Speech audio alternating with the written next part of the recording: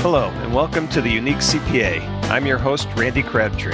The goal of our show is to keep you at the forefront of the changing face of public accounting by having conversations with fascinating leaders and bringing you their stories, insights, and advice. The Unique CPA podcast is brought to you by Trimerit, the specialty tax professionals. Today, our guest is Skeet Haig. I actually met Skeet through a CPA association that we're both part of, Millennial Global. Skeet is a partner with RBG, a CPA firm out of Memphis. He's actually been with that firm his entire career, began in 1981, and in January of this year, he became the firm's managing partner. I actually was able to see Skeet back in February when we were still able to travel. I was out at his firm and had a great time there. And Skeet, I appreciate you being on, and welcome to the show. Well, thanks, Randy. I'm glad to be here. So before we jump into things, just how you doing? How's the firm doing? Everybody in the family, everything good? Yeah, it's a crazy time, but I'm a knock on wood. Everybody's doing well, family wise, and I think the firm, everybody's has adjusted well considering.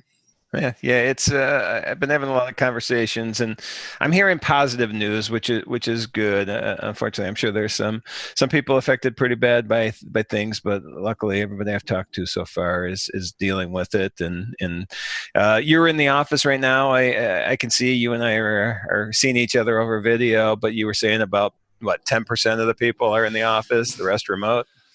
Yeah, we back mid-March. We cut back the hours from 9 to 4, and then working in the office is the exception to the rule. Okay. And so we have 90% of our people working remotely. We have just a very, very skeleton crew up here.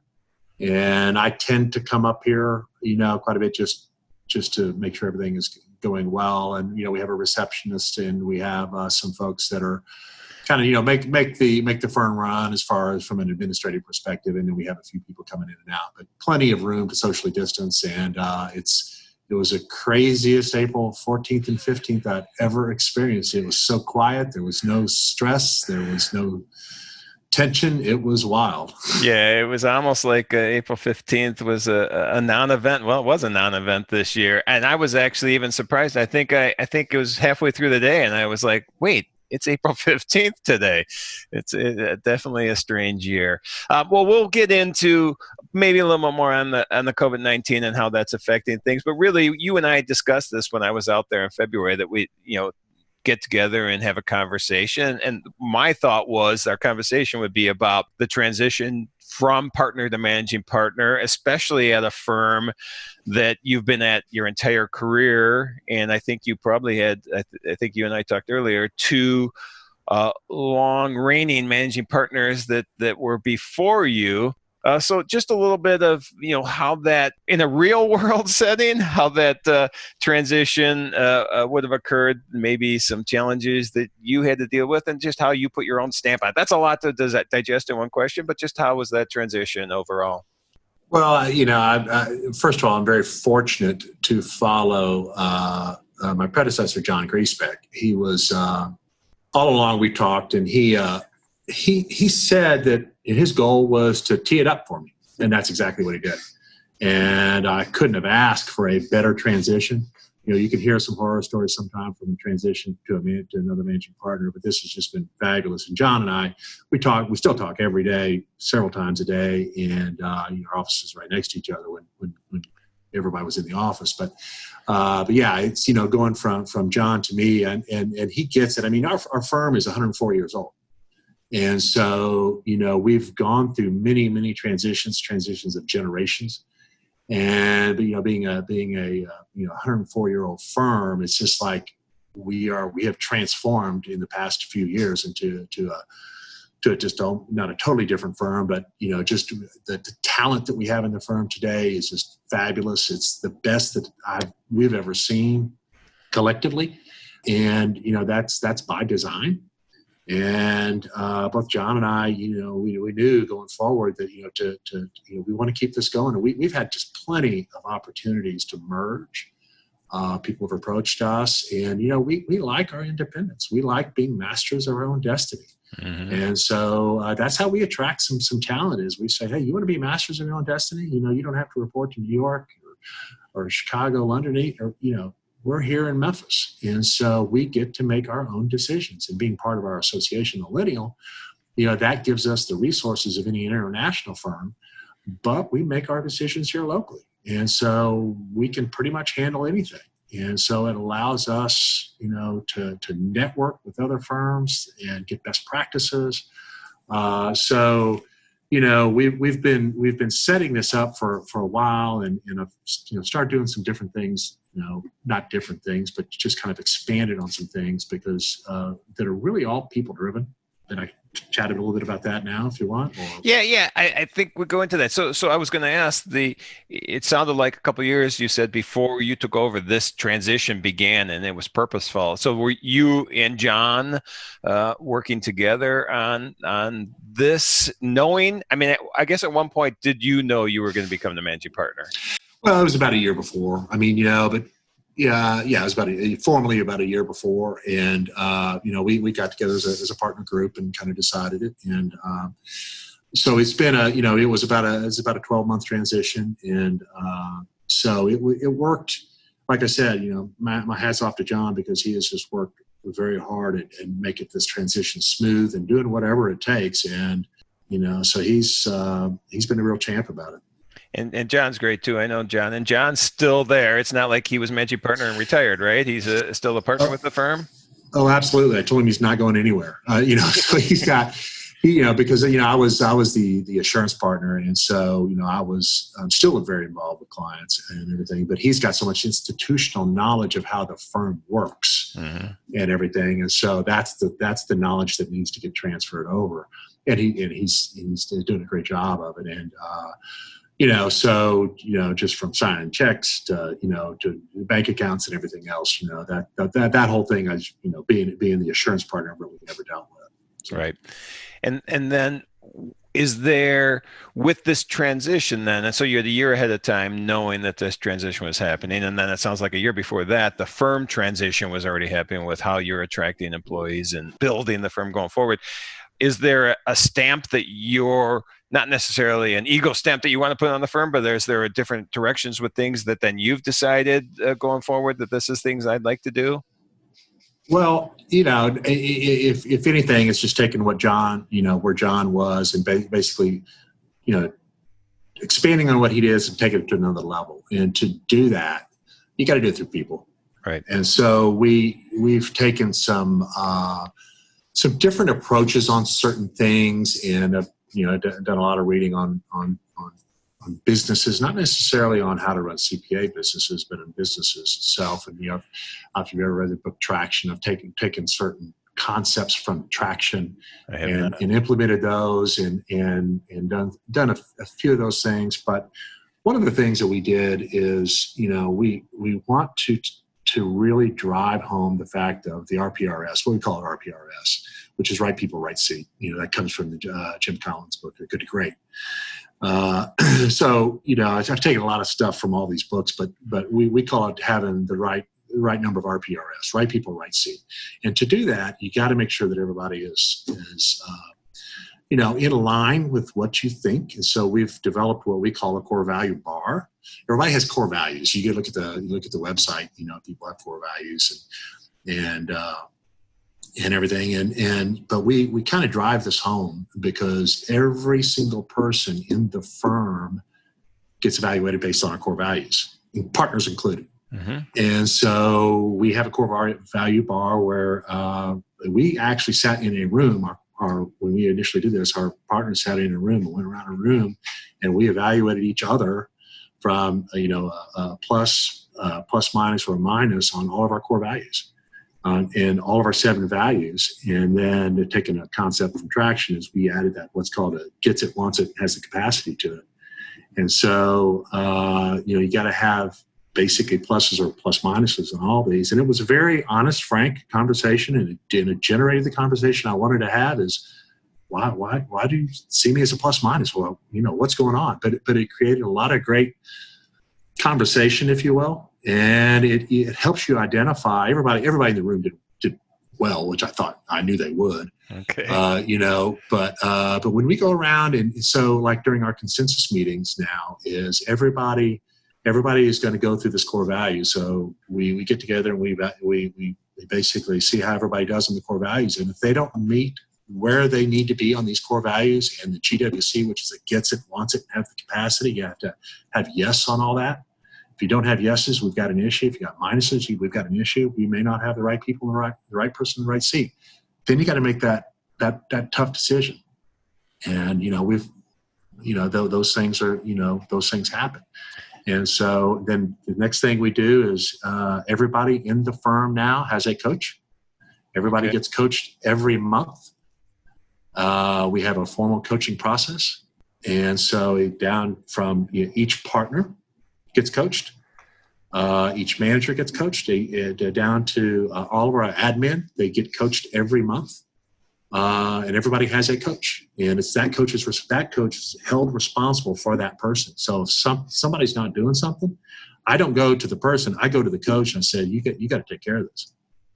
And so it creates a level of responsibility that I'm responsible for this person, because if you screw up, it's on my head. Mm-hmm. So that's created some. We've started this, beginning of January.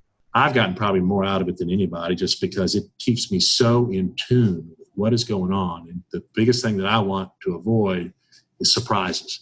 Right. This avoids surprises, because if something's out there, because when you're having the coaches meetings, I mean, it's a structured coaches meeting. It's 15 minutes, supposed to be 15 minutes every month, but there's certain things you go through. So it's been very beneficial, and our HR manager tracks it. If you don't have a coaches meeting, she's asking why.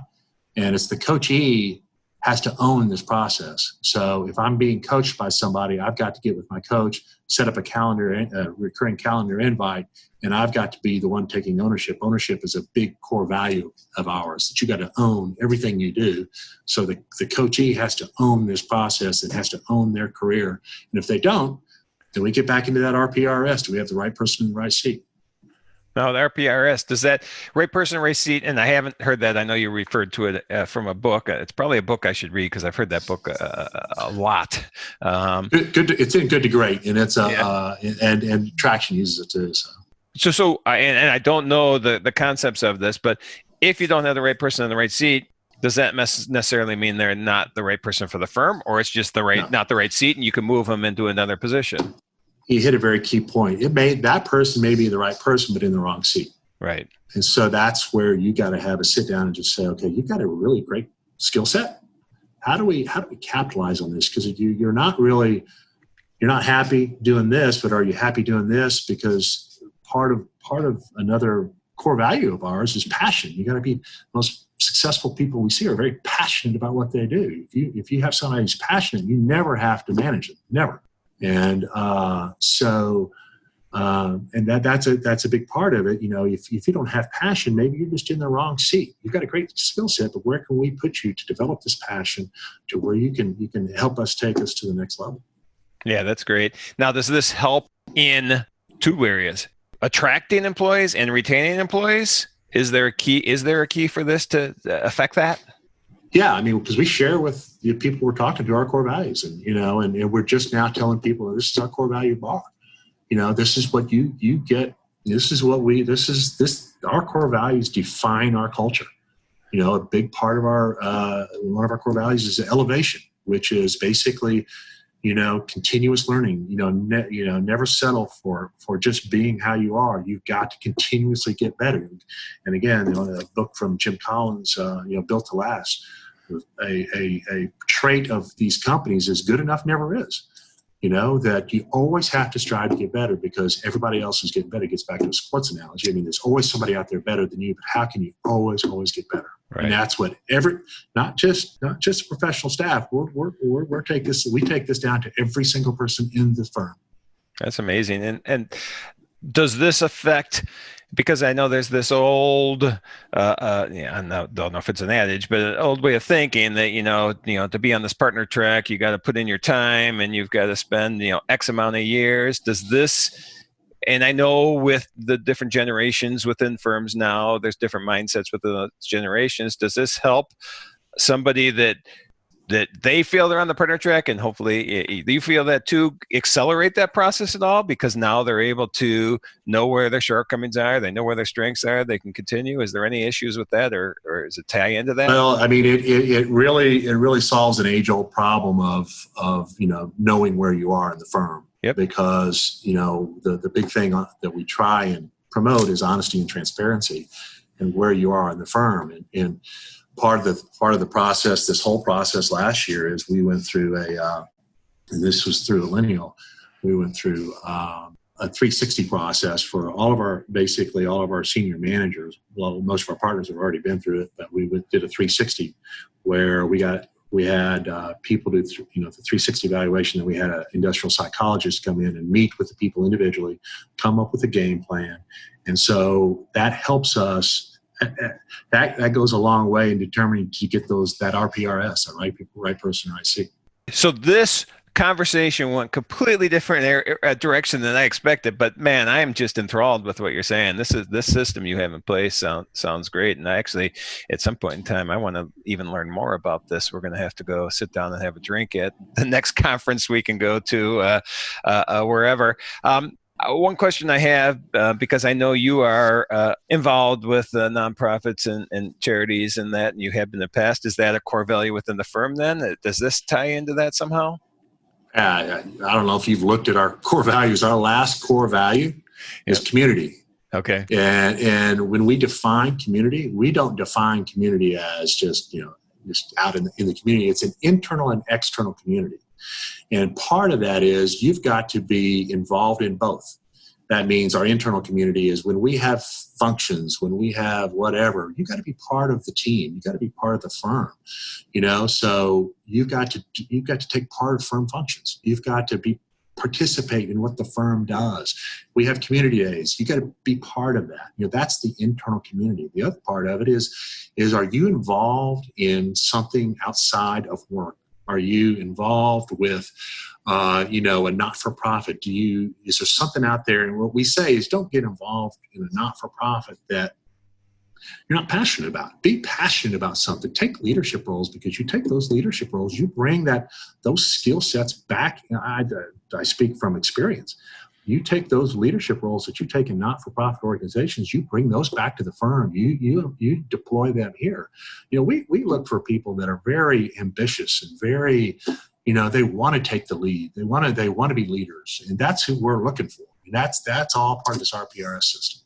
Yeah, that's great. I had a conversation with another managing partner, John Sensabaugh. I don't know if you're familiar with John. He's out of the San Francisco area, but very similar values with that, with giving back to the community, and it's been great for them, and obviously great for you too. So that's awesome to see. So we'd be remiss a little bit if we didn't talk about then this transition to managing partner, and then not only the changes you had to go through, but then getting thrown into this fire with COVID-19 too.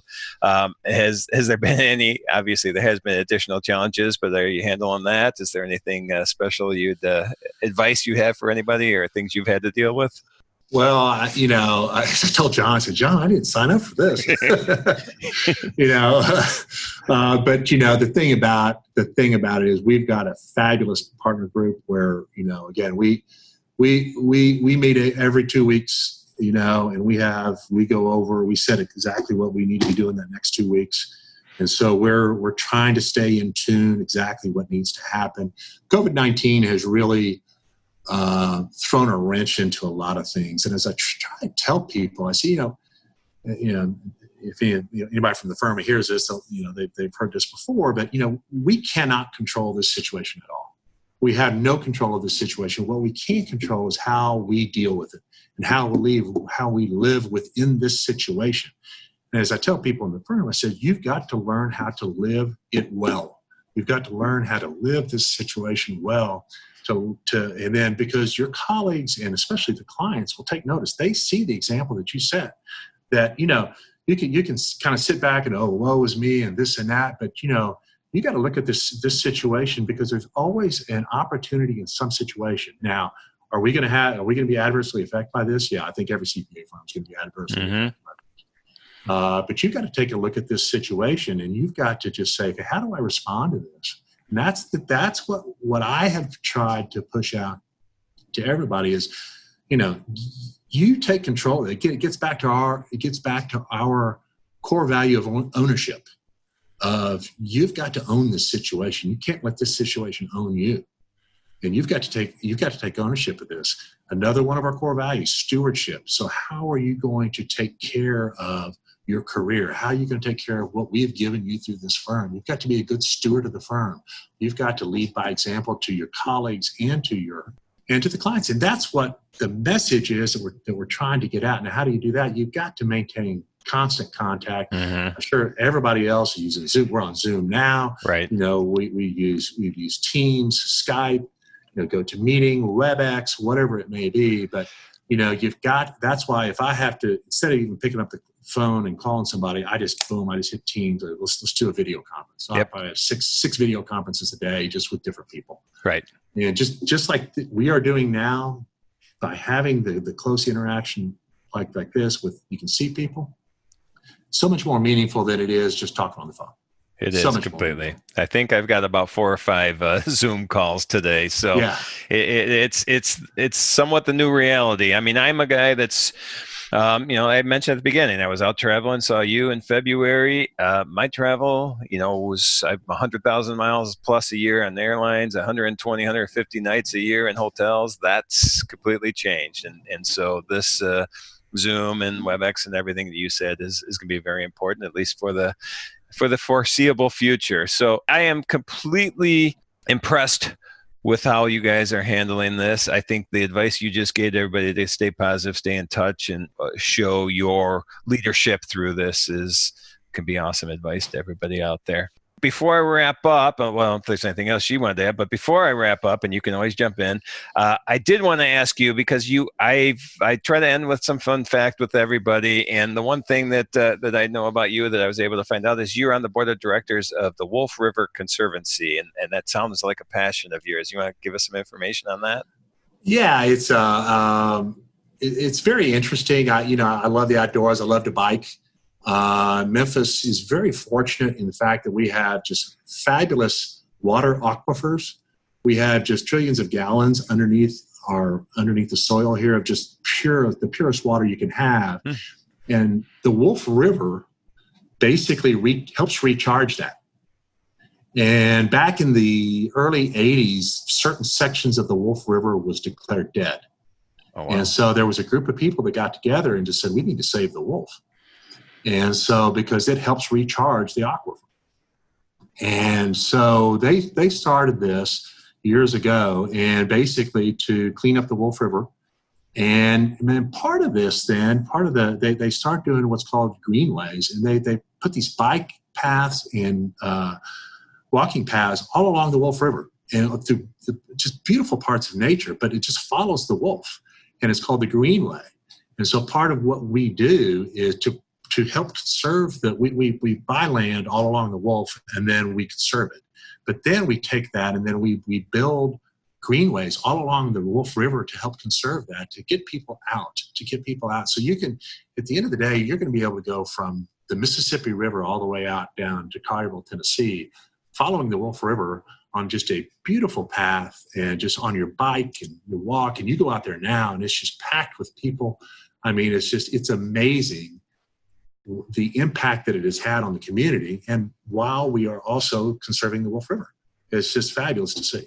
I'm big into out riding my bike, so next time I can get out to Memphis, I'm driving, I'm bringing my bike with me, and how long? I'm assuming that's a very long path. You can make it as long as you want. Yeah. And, when it's done, it's going to be about a 26-mile one-way thing. But I mean, there's sections. I have my own sections I do. Right. And it's you can take off-roads, go actually, dirt biking down along the river and everything. It's nice. It's pretty cool.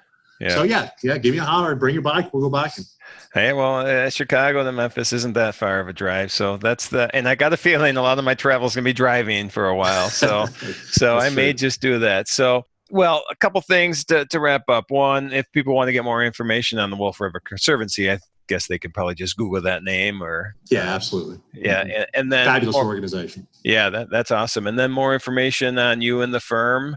Again, website, I'm guessing is the place to go. And what is the website's address? It's rbgcpa.com. All right, so that's where you can find in more information about Skeet and these awesome core values that they are instilling in the business. I really appreciate your time today.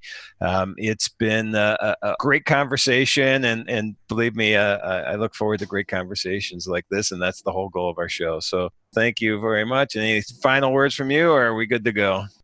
Just stay positive during this whole thing, because that's the only way to look at it. At this point, I'm going to sign off. I want to thank everybody for joining us today. You can find all the links and show notes for today's episode, as well as more about Tri-Merit at theuniquecpa.com. Remember to subscribe and join us for our next episode, where we will bring you another interesting guest and hear their stories and insights.